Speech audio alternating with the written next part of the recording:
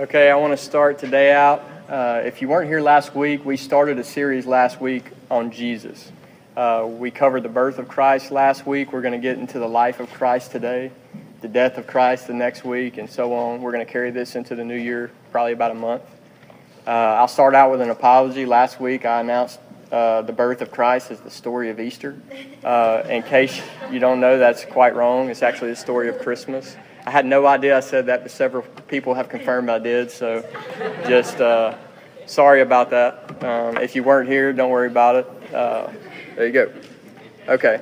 Today we will look at the life of Jesus, and I want you to kind of know on the front end that we have a huge task in front of us to boil down the most important life that's ever been lived into a teaching, into one teaching just under an hour. And so we got a lot to cover. We're going to move very fast today, just like we did last week.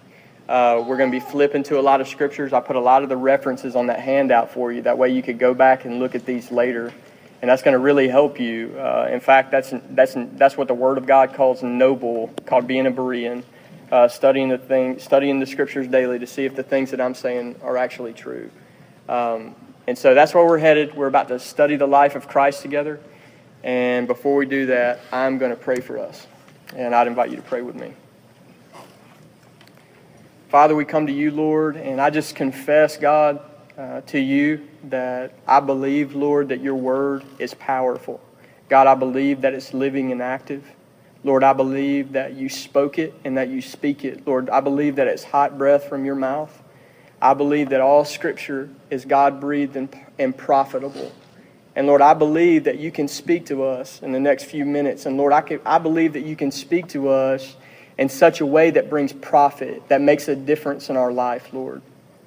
So we ask you, Lord, God, I ask you for help. I ask you for help by the Holy Spirit, that you would help me to teach your word in the strength that you supply, in Holy Spirit power. Lord, I pray that you would help me to teach it with clarity, God, and accurately, Lord.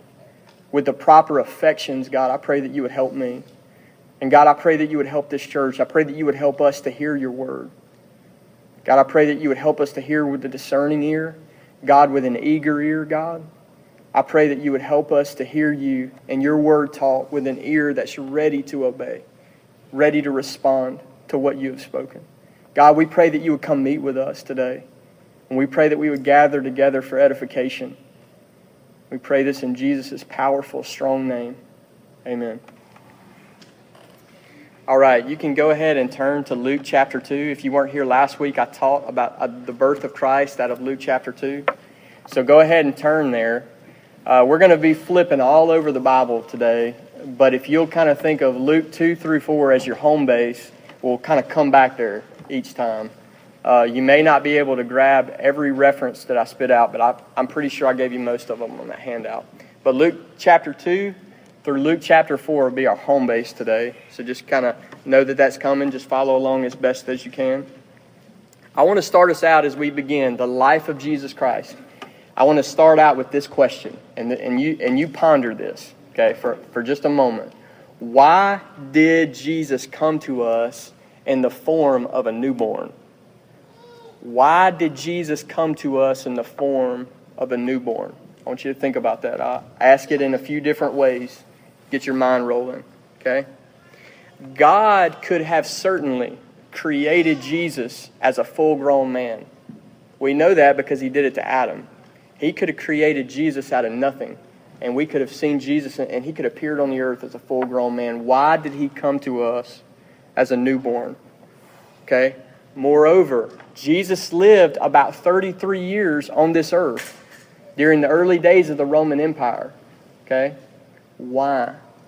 Why did Jesus not parachute down the night before he began his ministry as a full-grown man, and then begin his ministry and then die on the cross and make atonement for our sins and ascend to heaven? Why did that not happen? Okay? Let me just ask you this. Why didn't he just come down the night before he died on the cross to make the sacrifice for our sins? The night before, why did he just not come down, make the sacrifice, and go back up to heaven? Why do we have this account of the life of Jesus? Okay, I want you to start thinking about that. Okay? Why do we have this account of the life of Jesus? the climax of Jesus' life, the cap of it, is the death and resurrection of Jesus. Okay? And you see this in the Gospels, almost every single one. He lives 33 years, but this crazy proportion of the content of the Gospels is given to the last week of his life.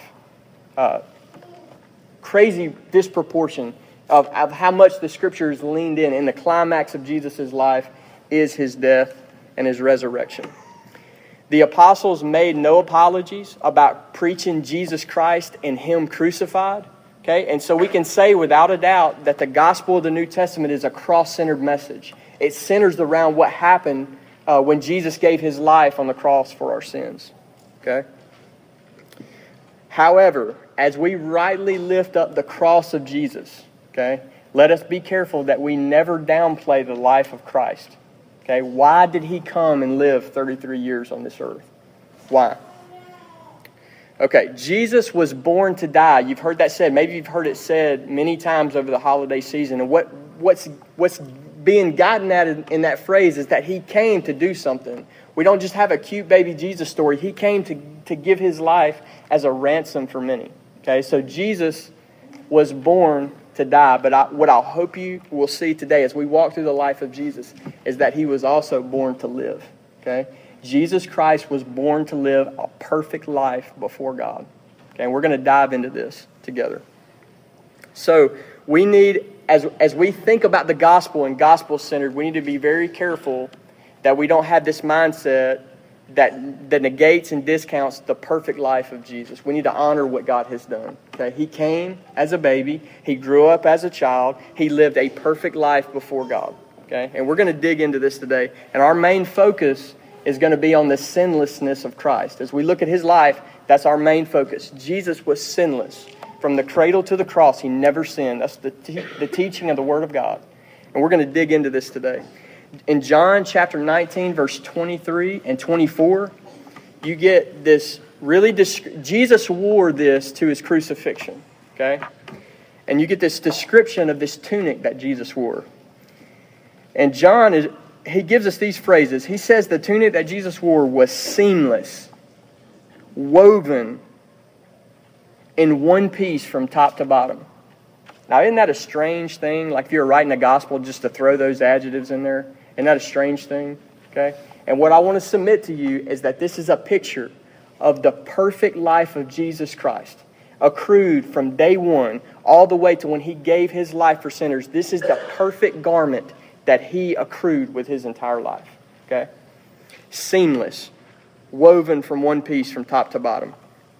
The seamless tunic symbol, it'll serve as a helpful way for you to think about. As we walk through this, you're going to see different snapshots of Jesus along the way. And what's happening is this perfect garment. He's weaving it with His whole life. Okay? And we'll talk about that more later. So John chapter 19, verse 23 and 24, the seamless garment of Jesus.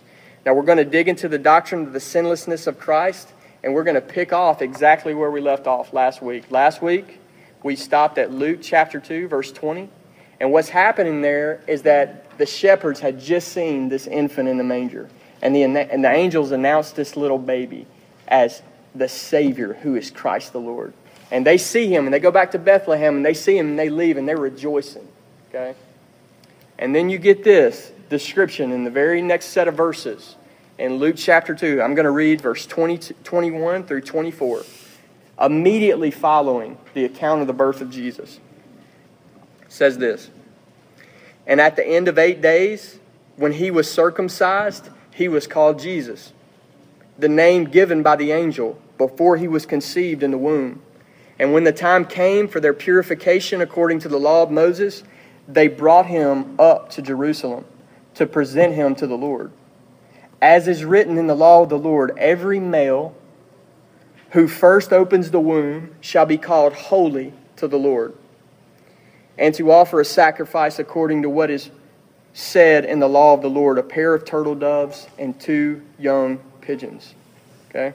What I want us to see is that if you're reading that gospel, you go from the birth of Christ directly into this story. Okay? And Luke, the writer of Luke, okay, the author of the Gospel of Luke, is going out of his way to show you something. Okay? Jesus is not even 8 days old yet, and he is showing you that Jesus was in perfect obedience to the law of Moses, and he was a newborn. Okay? And you see that. Listen to this. The accounts in Luke 2, 21 through 24 are direct obedience to the Word of God. This is direct obedience to Leviticus chapter 12. Write that down and you can look at that later. I mean, step by step. 8 days old, he's got to be circumcised. 41 days old, a sacrifice has got to be given to the mother. And you have both of those covered there. And since Jesus is a firstborn, there's even more law that Moses covers. In Exodus 13, there's a law of the firstborn that taught that the firstborn was God's. And he had to be presented in the temple of God. And he had to be consecrated to the Lord. And you see that here. Okay? And Jesus is a newborn. And you see this strict adherence to the law of God. Now this is nothing other than what's taught in Galatians chapter 4, verse 4. It says this. But when the fullness of time had come, God sent forth His Son, born of a woman. That's the birth of Christ. The next point, born under the law. Okay? Jesus Christ was born under the law of Moses. And you need to know this as we're looking at His sinless life, that He obeyed every ounce of the law of God. In Matthew chapter 5, verse 17, Jesus Himself said His mission, He came to fulfill the law. Okay? That's Matthew 5:17. Jesus was born under the law, and He came to fulfill it. Okay, so almost immediately after Luke records this birth, we have this doctrine and this idea that Jesus Christ is born under the law. Okay, to fulfill the law. That's very important as you're looking at the life of Christ. Okay, if you're coming through Luke 2, you'll see the same idea. There's a story in the temple, and then in verse 39, it's the same idea again. Luke 2:39 says this, and when they had performed everything according to the law of the Lord, they returned into Galilee to their own town, Nazareth. He just hits it again. They performed everything according to the law of the Lord. Okay, so He was born under the law of God. Now, if you're reading Luke and you're making notes about the life of Jesus, you got to Luke chapter 2, verse 40, and you have a 41-day-old Christ in the temple. Okay? And then something really kind of strange happens. You got 41 days old and the narrative drops off. Okay? And for almost 30 years, we have fragments and tidbits of what has happened to the most important person that has ever lived. Okay? And we know very little about the life of Jesus from day 41 to when He was age 30. And then it picks back up in Luke chapter 3, verse 23 reads like this. And Jesus, when He began His ministry, was about 30 years of age. Okay? And so you have this story of this infant, and He's presented in the temple, and then you get another little snippet when He was 12 years old, but you virtually have very little from newborn to age 30. And that may seem strange to you. Okay? We do not know a lot about this time period, but one thing I want to submit to you, that the Word of God says this, that we know that for 30 years, we might not have known exactly what Jesus was doing, but we know that for those 30 years, Jesus was without sin. Okay? He was accruing a perfect record of obedience before God the Father, born under the law to fulfill the law of God. Okay?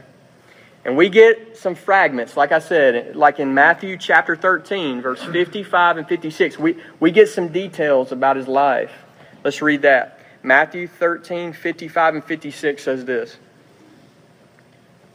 Is this not the carpenter's son? Is not his mother called Mary? And are not his brothers James and Joseph and Simon and Judas? Are not all his sisters with us? Where did this man get all these things? Okay? So we get some information about the life of Jesus, and we know this about this 30-year period. We know that Jesus grew up in a town called Nazareth. This was a small country town in northern Israel. We know that's where He was. We know that He had a family with a mother named Mary and an adopted father named Joseph. We know that about Jesus. Jesus was the oldest of His siblings. He was the firstborn. But we also know that He had 4 brothers. And we know that He had at least 3 sisters. The word all implies at least 3, if not more. So Jesus had a mom and a dad, and he lived in a town, and he had 4 brothers and at least 3 sisters. Okay? We know that Jesus had a job. He worked as a carpenter. Now, all these things should be very normal things to you. And that's exactly the point. Okay? These should seem like very normal things to you because Jesus really lived a real life. Okay? But something very abnormal is going on behind the scenes, and that whole time he's got a real family, he lives in a real city, he's got real parents, he's got a job, but he's got no sin. Okay? He has no sin. Consider the following. One of the first places that sin begins to manifest itself in a young child is within the family. I mean, you're there, you're with your parents, okay? And it even magnifies the problem when you have siblings, okay? This is where it starts to happen, when it starts manifesting himself. Jesus had 4 brothers. He had 3 sisters. They were a poor family. They lived in close quarters. And we have no record of him ever quarreling with any of his siblings. So consider these things. He lived a real life. He didn't sin as a young child. He didn't sin as an adolescent. He was perfect under the law of God. Okay? Consider also that Jesus had a job. Let's say on average we spend 40 to 50 hours a week at our job. And that's an average. Some of you more, some of you less. Okay? I'm just saying 40 to 45 hours, somewhere around there. That's a lot of time that you spend in one place. Okay? Think about this. That time was no different in first century culture. Okay? Now, you spend a lot of time at work. This provides many, many opportunities for sin. Okay? Many opportunities. Many hours are spent at your job, and many opportunities are provided you to sin. Many temptations. Think about this. Whether we're tempted with these temptations, whether it's being lazy at work, conforming to the world at work, losing your temper at your job, not being honest at your job, not working as unto the Lord at your job. Okay? So we have all these temptations that we can have in our job, and we know that Jesus had one, and we know He never sinned. Okay? Now, we don't know how many hours that He was in the carpenter shop, but we know it was many hours. And you can just picture Him. We don't know exactly what He was doing every day there. Okay? But we know that He got up, and every single work day He worked as unto the Lord for the glory of God. Okay? This should be a great encouragement to you. Jesus has proven forever that all of life, every single moment can be lived unto the glory of God. Every single day at work, every single day you get up, He lived a real life to the glory of God, and He was without sin. Okay? Also consider this. In Matthew's Gospel, the verses we just read, Jesus is called the Son of the Carpenter. Okay? But in Mark's Gospel, the same verse, Mark 6, verse 3, Jesus is called the Carpenter. Matthew's Gospel calls Him the Son of the Carpenter. Mark's Gospel calls Him the Carpenter. What's going on there? Okay? Consider this. Jesus would have learned this trade as a carpenter from His adopted father, Joseph. Okay?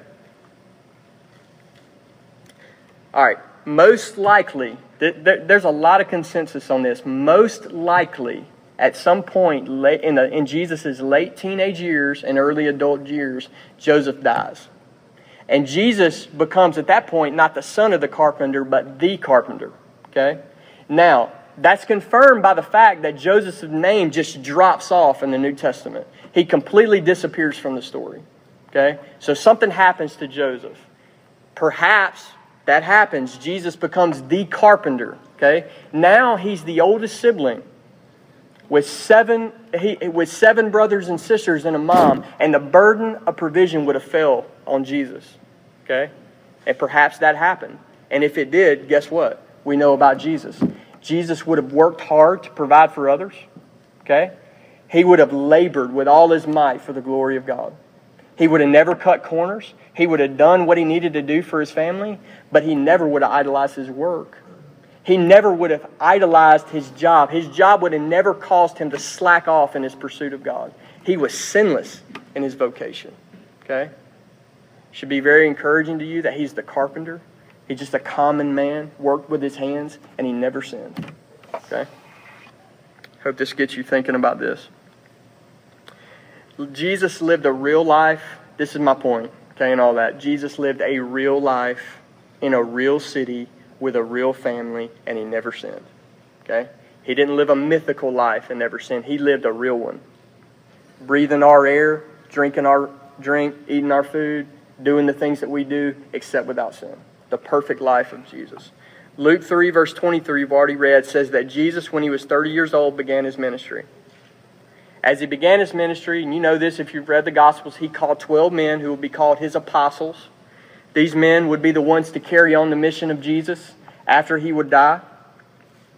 They basically lived with Christ for about 3 years. They ate together. They stayed together. They even shared the same bank account. Okay? They were in close quarters for 3 years. If anybody could have observed sin in the Savior's life, surely they could have, in close quarters. Now consider this even more. Jesus had 3 who were really close to him, Peter, James, and John. Okay? And these were his inner 3. Now, these men knew him better than anybody on the planet. And if anybody could observe sin in Jesus' life, surely it was Peter, James, or John. But listen to the words of Peter. This is 1 Peter chapter 2, verse 22. It says this about the Savior. He committed no sin, neither was deceit found in his mouth. What about John? John says in 1 John 3:5, you know that he appeared in order to take away sin, and in him there is no sin. Jesus' closest disciples said, no sin in him. He committed no sin. And then Paul joins them in 2 Corinthians 5:21, describing Jesus as the one who knew no sin. Okay? Jesus' disciple affirmed that he was sinless. Then think about this. Jesus had a self-exalting ministry, and I'll explain that in just a second. And it created an environment of hostility. And I'll explain that in just a second too, but listen to this. Jesus' ministry was a teaching and preaching ministry. He also did many other things like miracles that would validate the message. But he was sent with a mission to get this message out. Okay? It's primarily a teaching and preaching ministry. Now the message that Jesus was getting out is himself. He was the message. He proclaimed himself. Okay? And that's what I mean by Jesus' self-exalting ministry. Okay. The Bible teaches us that Jesus is humble. But do not push that analogy too far. Okay? Now he is forever without pride. Okay? But sometimes you can say that Jesus is just as lowly humble, and you forget that the Word of God is full of things like this. He constantly talked about himself. For example, he announced himself to be Israel's Messiah in John chapter 4, verse 26. He commanded all men everywhere to come to him and to follow him. He claimed to be the way, the truth, and the life, and that no one could come to the Father except through him. That's John 14, verse 6. He announced himself to be the bread of life. John 6:48, the light of the world. John 8:12, the resurrection itself. And John 11:25. During his earthly ministry, Jesus opened his mouth and he forgave sin. That's Luke 7, verse 48. And then listen to this. He announced himself to the world as the one who was coming at the end of time to personally judge every person for what they had done. That's Matthew 16:27. He had a self-exalting ministry. He was pointing people to himself. Okay? Jesus himself claimed that he was sinless. John chapter 8 might be a good place to flip. John chapter 8, we got several verses, several references here. Jesus claimed that he was sinless. In John chapter 8, verse 29, Jesus said this, I always do the things that please him. Jesus always, without exception, did the things that pleased the Father. Okay? That's John 8:29. That's Jesus talking about himself. Later in the same conversation, he looks at his enemies in verse 46. Okay, he just said to them, I always do what pleased him. And then in verse 46, he says, which one of you convict me of sin? And he gives them an opportunity right there. Okay, he's claimed to be sinless, And He's given them an opportunity. Which one of you convict me of sin? Okay? In verse 58, later in the same conversation, Jesus claims to be God Himself. And in the very next verse, His enemies try to kill Him. Okay? What I want you to see is that His self-exalting ministry created this hostile environment. And His enemies basically said, who are you? Okay? But the thing that they couldn't do is they could never pin something to Jesus that would stick. The only thing that they could throw at Him was the charge of blasphemy, because He claimed to be God. Okay?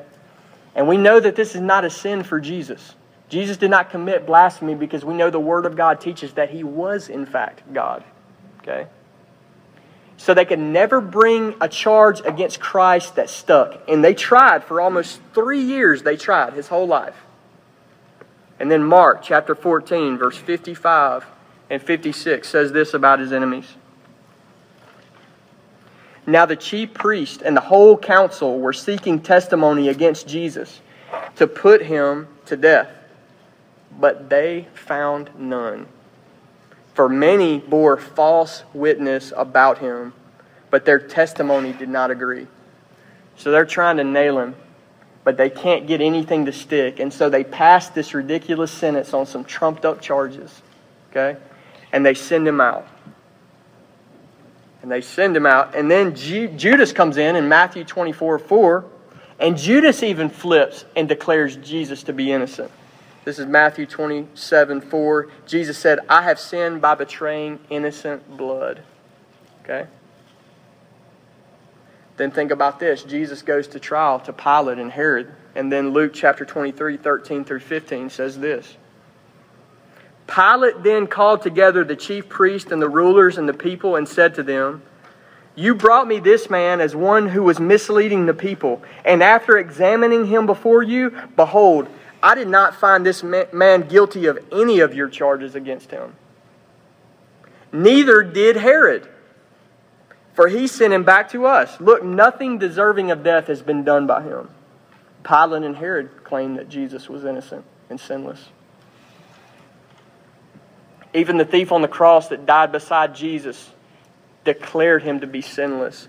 In Luke 23:41, he said, this man has done nothing wrong. And the Roman centurion who looked in Jesus' face and watched Him die, his next words were this in Luke 23, verse 47. Certainly, this man was innocent. Okay? So I want you to see the testimony of Scripture, His family, His disciples, Himself, His enemies. Every person from all angles, the Word of God teaches that Jesus Christ was sinless. Okay? Now listen to this. Hebrews 7:26. For it was fitting that we should have such a high priest, holy, innocent, unstained, separated from sinners, and exalted above the heavens. I'll read that one more time. It was fitting. God set it up this way. It was fitting that we should have such a high priest, holy, innocent, unstained, separated from sinners, and exalted above the heavens. He lived an absolutely sinless life. You need to be thinking about that seamless garment. Okay? Jesus is without sin. Now, so there's the doctrine, and we're about to turn a corner. Okay? Jesus' sinless life. There's many things. This is not exhaustive. Okay? This is just what we're looking at today. Like I said, this is the most important life. We're summarizing this down into one teaching. So Jesus' life, sinless life, means many things. But I want to draw 3 points or 3 implications from this doctrine. Number 1, His sinless life will qualify Him to die for our sins. Without His sinless life, He would have been disqualified to die for our sins. Number 2, His sinless life secures our perfect righteousness before God. Number 3, His sinless life will serve as an example to all His disciples who seek to be like Christ. So let's unpack number 1. His sinless life will qualify Him to die for our sins. 17 times in the book of Leviticus, okay, in some form or fashion, the sacrifice that God demands is described to be the one that's without blemish. Okay? Over and over and over again, bring him, but make sure he's without blemish. Bring a lamb without blemish. Bring him without blemish. Bring a ram without blemish. Without blemish, 17 times in Leviticus. Okay? Then think about this. Hebrews 10 verse 4 says, it is impossible for the blood of bulls and goats to take away sin. So what are you talking about, man? You're just talking about Leviticus. Okay? Hebrews 10, we know from Hebrews 10 that Old Testament sacrifices, they did not take away sin. Okay? They were a shadow that was put in place for a temporary season that pointed to the final perfect sacrifice of Jesus Christ. Okay? They never took away sin. Only the sacrifice of Christ takes away sin. However, God intends to teach us things with shadows and types. Okay? And so this language in Leviticus, this without blemish, over and over again in Leviticus, what are we supposed to take away from that? Okay? The God of the Bible has revealed to us that the sacrifice that will make atonement for our sins is the one that's without blemish. Okay? God has told us this in His Word. Jesus lived a perfect life before God to die as the Lamb of God without blemish. 1 Peter 1:19 says that we were redeemed with the blood of Christ, like that of a lamb without blemish or spot. Okay? His life qualified Him to His perfect life qualified Him to die for sins. Okay? If Jesus would have sinned, you're still in your sins. Okay?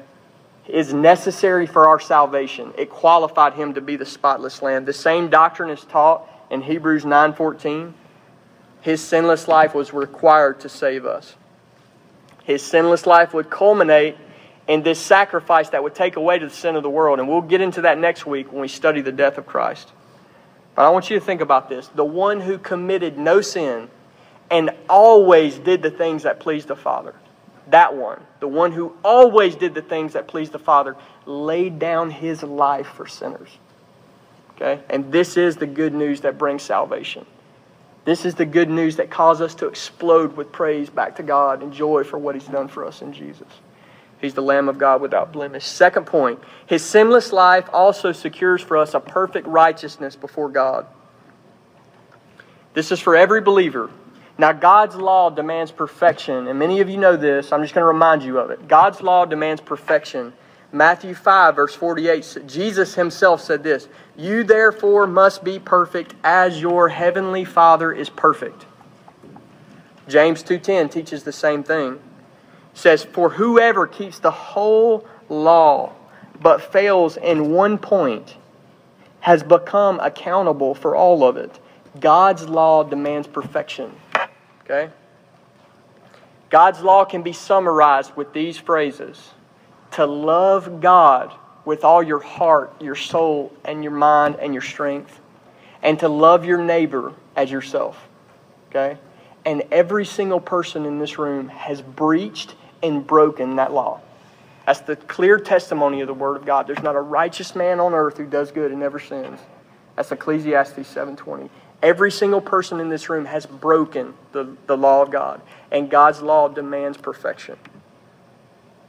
Therefore, the Bible teaches that all mankind has fallen short of God's standard and will be held accountable for their disobedience. And the penalty that the Bible demands for our sin is the wrath of God. Okay? And this is where all mankind stands. But Jesus accrues this perfect life before God, and then He does something to make it possible for sinners to be righteous in God's sight. Okay? Let's read Romans chapter 5, verse 19. I love this verse. I know I read it all the time, but let's read it again. Romans chapter 5, verse 19 says this. "For as by one man's disobedience the many were made sinners, so by one man's obedience the many will be made righteous." Okay? And we say that when Adam sinned, you finished the sentence. We were counted sinners. And for all who believe, when Jesus obeyed, you were counted perfectly obedient in Jesus Christ. You have this status called righteous in God's sight. Okay? We talk about this often. It's also 2 Corinthians 5:21. "For our sake He made Him who knew no sin, so that in Him we might become the righteousness of God." He made Him to be sin who knew no sin, so that in Him we might become the righteousness of God. And what I want us to see is that that's the great exchange of the Word of God. That the gospel is that our sins can be laid on Christ Jesus, the Lamb of God, and His perfect life of obedience can be credited or imputed to us in this word called righteousness, or justification in the Scriptures. Okay? This is the good news, and this is what's available to all who believe. Okay? And we say this a lot. I'll just put this out there one more time. This is more than a pardon. Okay? God does not look at you in Jesus Christ and say, not guilty. He looks at you in Jesus Christ and He says, righteous. Okay? And what I want you to see is that His death doesn't just take away your sins. His life of perfect obedience actually becomes a garment that you wear. Okay? This is the garment of salvation and the robe of righteousness in Isaiah 61:10 that makes people rejoice greatly in the Lord. Okay? This is the joy of our salvation, that we are covered in this perfect, seamless righteousness of Jesus. Think about it like this. His death takes all the curses of the covenant that were supposed to fall on you. You ever read the curses and the blessings in the Old Testament? Okay? His death takes all the curses of the covenant that were fallen on you. And His perfect life of obedience secures every blessing of the covenant on your behalf. Okay? You need the death of Christ, and you need the perfect life of Jesus. And His perfect life secures for us a perfect righteousness.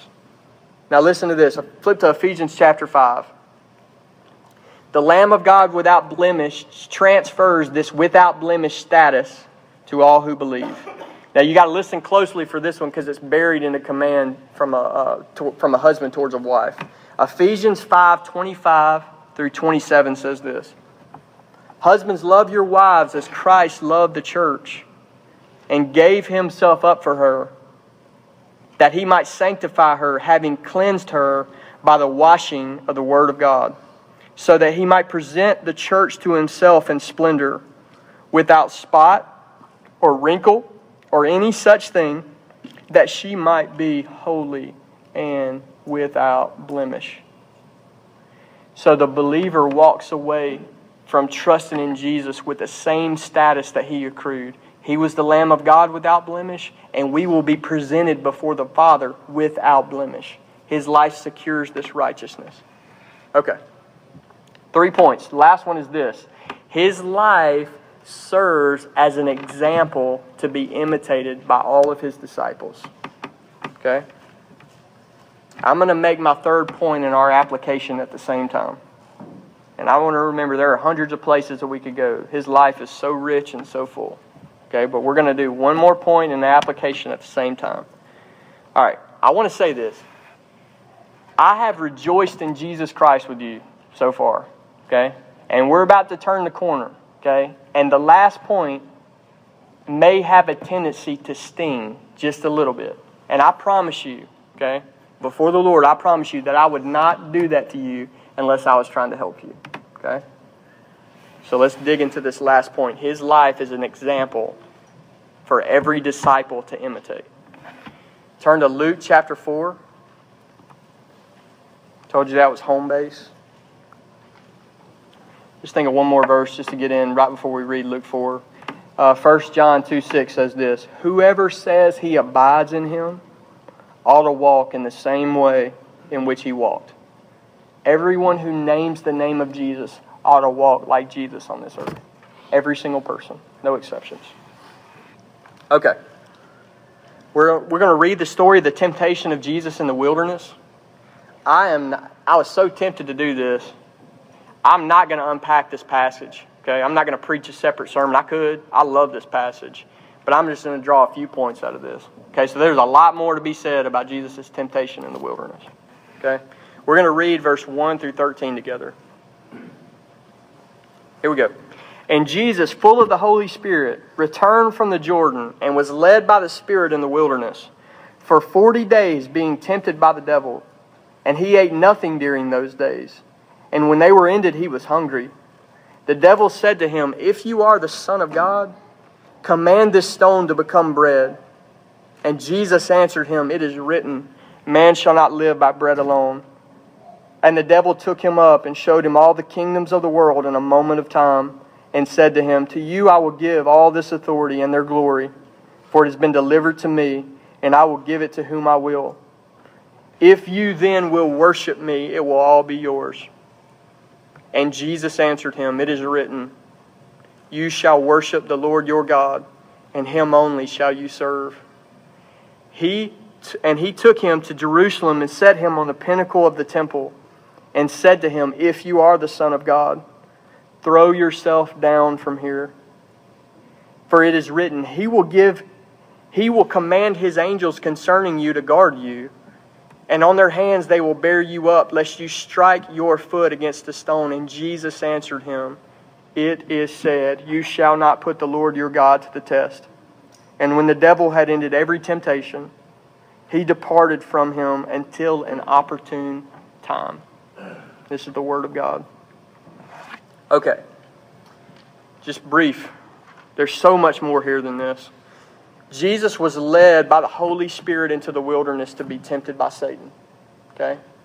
The words here, and you can see this, Satan actually comes to Jesus and says to him, okay? This is a face-to-face conversation between a man and Satan. The last time that the face-to-face conversation happened between a man and Satan in the Bible is when? The Garden of Eden. Okay? The head of lost humanity, Adam, Satan comes to him and he plunges the whole human race into sin. And now we have Christ Jesus, the last Adam, the second Adam, the second man and the last Adam. And you're supposed to be thinking about this. Okay? This whole wilderness story is supposed to make you think about Genesis, where the first head fell. The second one is about to be tested. Okay? There's so much more here than this. The first Adam failed and broke the covenant, but the last Adam, Christ Jesus, He conquers and emerges sinless with his conflict with Satan. Verse 13 says that Satan departed after he had ended every temptation. Okay? Satan threw everything he had at Jesus Christ, and Jesus Christ conquered. Okay? And this is the teaching from Luke chapter 4. We should model Jesus' entire sinless life.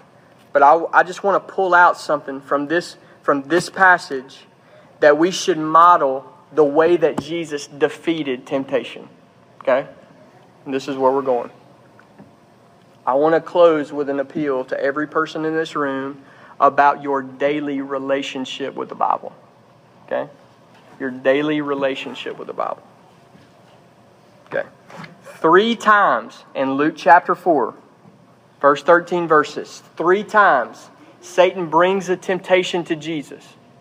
And 3 times Christ Jesus opens His mouth and He says, It is written.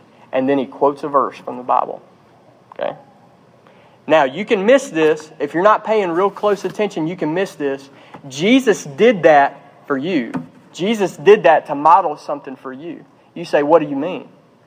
I mean this, that Jesus was every footstep He walked on the earth, He was a walking Bible.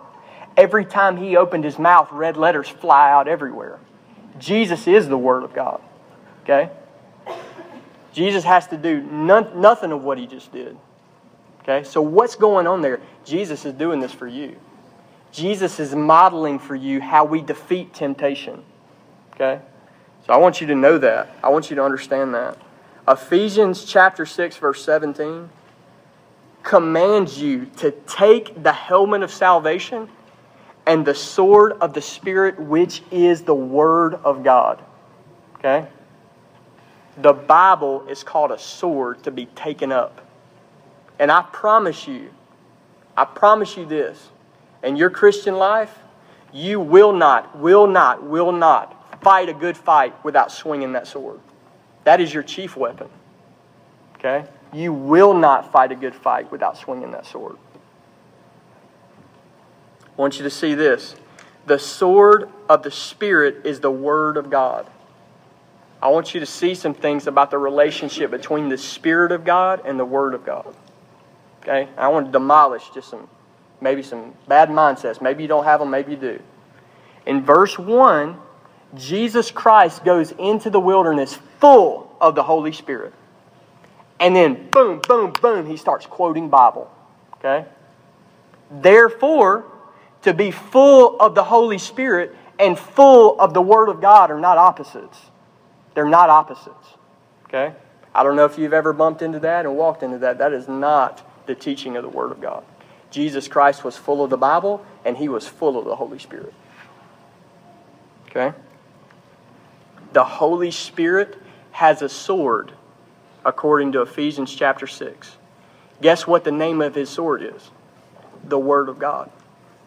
Okay? The Bible is the sword, the Holy Spirit's sword. They're not opposites. Okay? Here's my point. Please stop making super spiritual excuses in your life for why you are neglecting the Word of God every single day. Okay? It is so easy to deceive yourself that you're actually further along in this journey than you actually are. And we can make all kind of spiritual excuses. You know, spiritual activity. Everybody's got a word. Nobody knows the word. This type thing is foreign to the Word of God.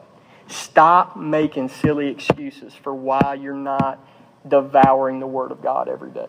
Okay? Let that be a reminder to you from Luke chapter 4 and Ephesians 6. Okay.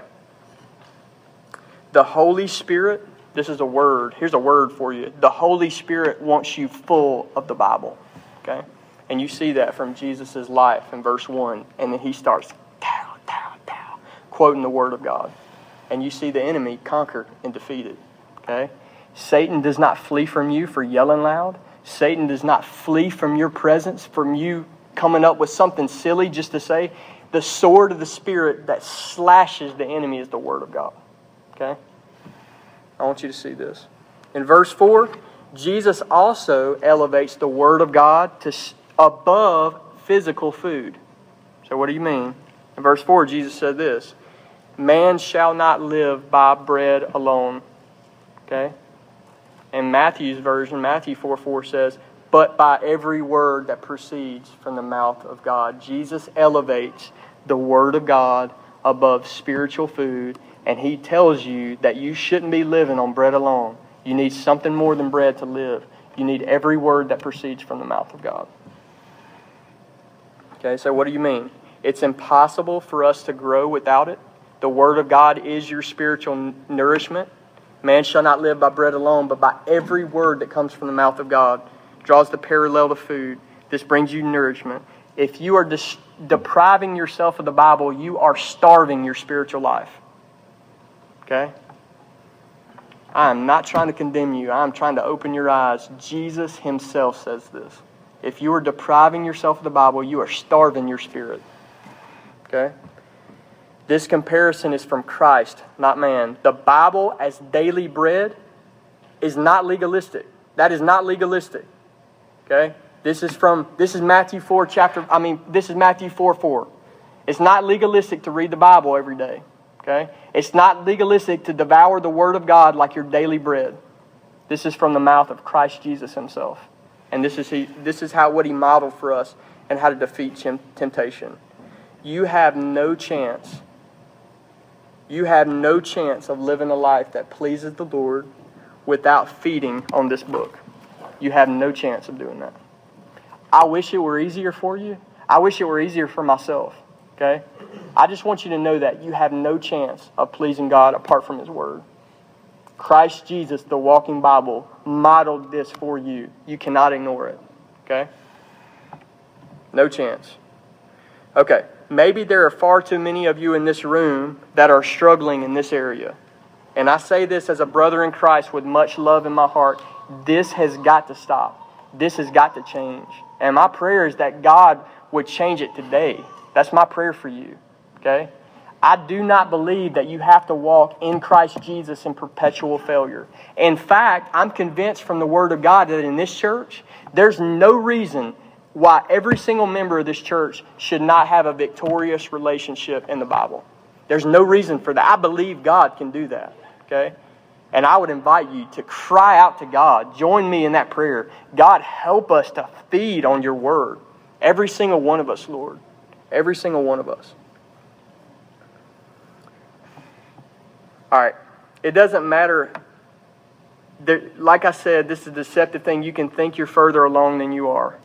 It does not matter how spiritual you feel. Okay? It does not matter how many programs and committees or how much activity you're involved in. If you are not in the Word of God every day, you are not growing like you should be. And you are leaving yourself wide open to temptation. Okay? So just know that. Just receive that warning. Remind you again, Jesus Christ said, man shall not live by bread alone, but by every word that comes from the mouth of God. Jesus said that. You need to obey that. Jesus said that. Your relationship with the Bible, your daily relationship with the Bible, touches every area of your life. If you cave here, everything else will follow. It affects what kind of employee you are. It affects what kind of husband you are. It affects what kind of wife you are. It affects what kind of disciple you are. It affects everything. Okay? This is why this is so vital. Lord He's put a heavy burden on my heart about this for this church. Okay? There is no reason. I know it's a really common thing to struggle in this area. There is no reason why we have to accept that. Okay? God can do this. He can do this in this church. All right?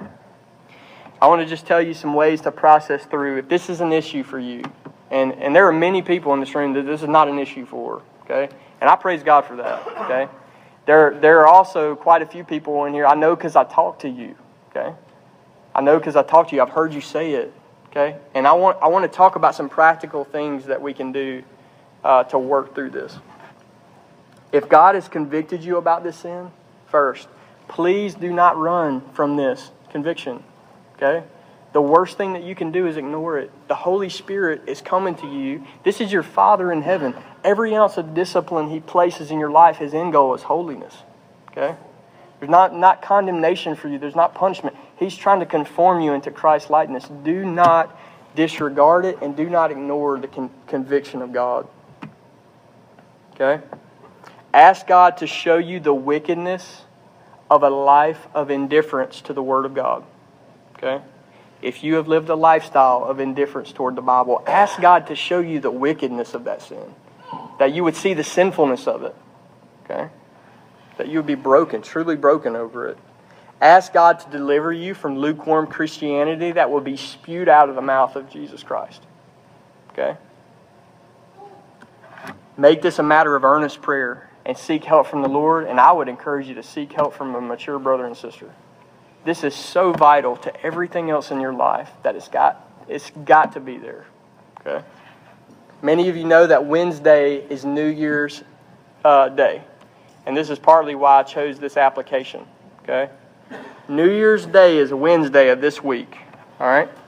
If this whole concept of seeking the Lord every day through Bible reading has been an issue for you, then most likely you do not have a plan for what you're doing. Okay? That's been my experience and also my experience in talking with people.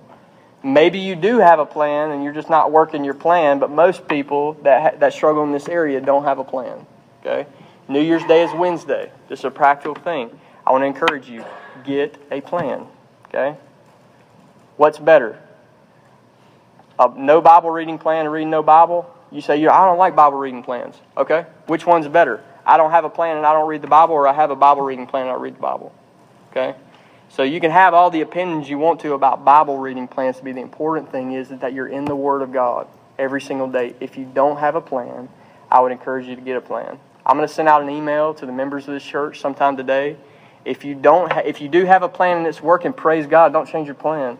If you don't have a plan and it's not working, I'm going to send you an email with some suggested Bible reading plans today. There'll be a couple of different ones you can pick from. If you're not a member of this church, give me your email address. I'll send you the same plan. Just let me know sometime after the service. My point is, get a plan. Do not let another year slip by in your life of indifference to the Word of God. Okay? All right, I want to encourage you to think about New Year's as a fresh start in this. And I want to say this one more time. I want to anchor this. This is not good advice from Dustin. Okay? This is obedience to Jesus Christ. Matthew 4:4, Jesus said this, and this is on you to obey as His disciple. Man shall not live by bread alone, but by every word that comes from the mouth of God. All right, many of you here are already doing this. And I want to just stir you up and encourage you to just press on. Press on to know Jesus more and more. Okay? Press on more and more, seeking God through the Scriptures every day. And I want to remind, this is the last verse I'm going to read, I want to remind everybody here that our aim is not to read the Bible every day. Our aim is to meet with God. And our aim is not just the duty. Boom, checked it off a list. This is something that we're supposed to love in the presence of King Jesus. So our aim is delight. Okay? This is Jeremiah 15:16. Last verse. Your words were found, and I ate them, and your words became to me a joy and the delight of my heart. For I am called by your name, O Lord, God of hosts. Your words were found, and I ate them, and your words became to me a joy and the delight of my heart. God can do that for every single believer. He can make you love His Word.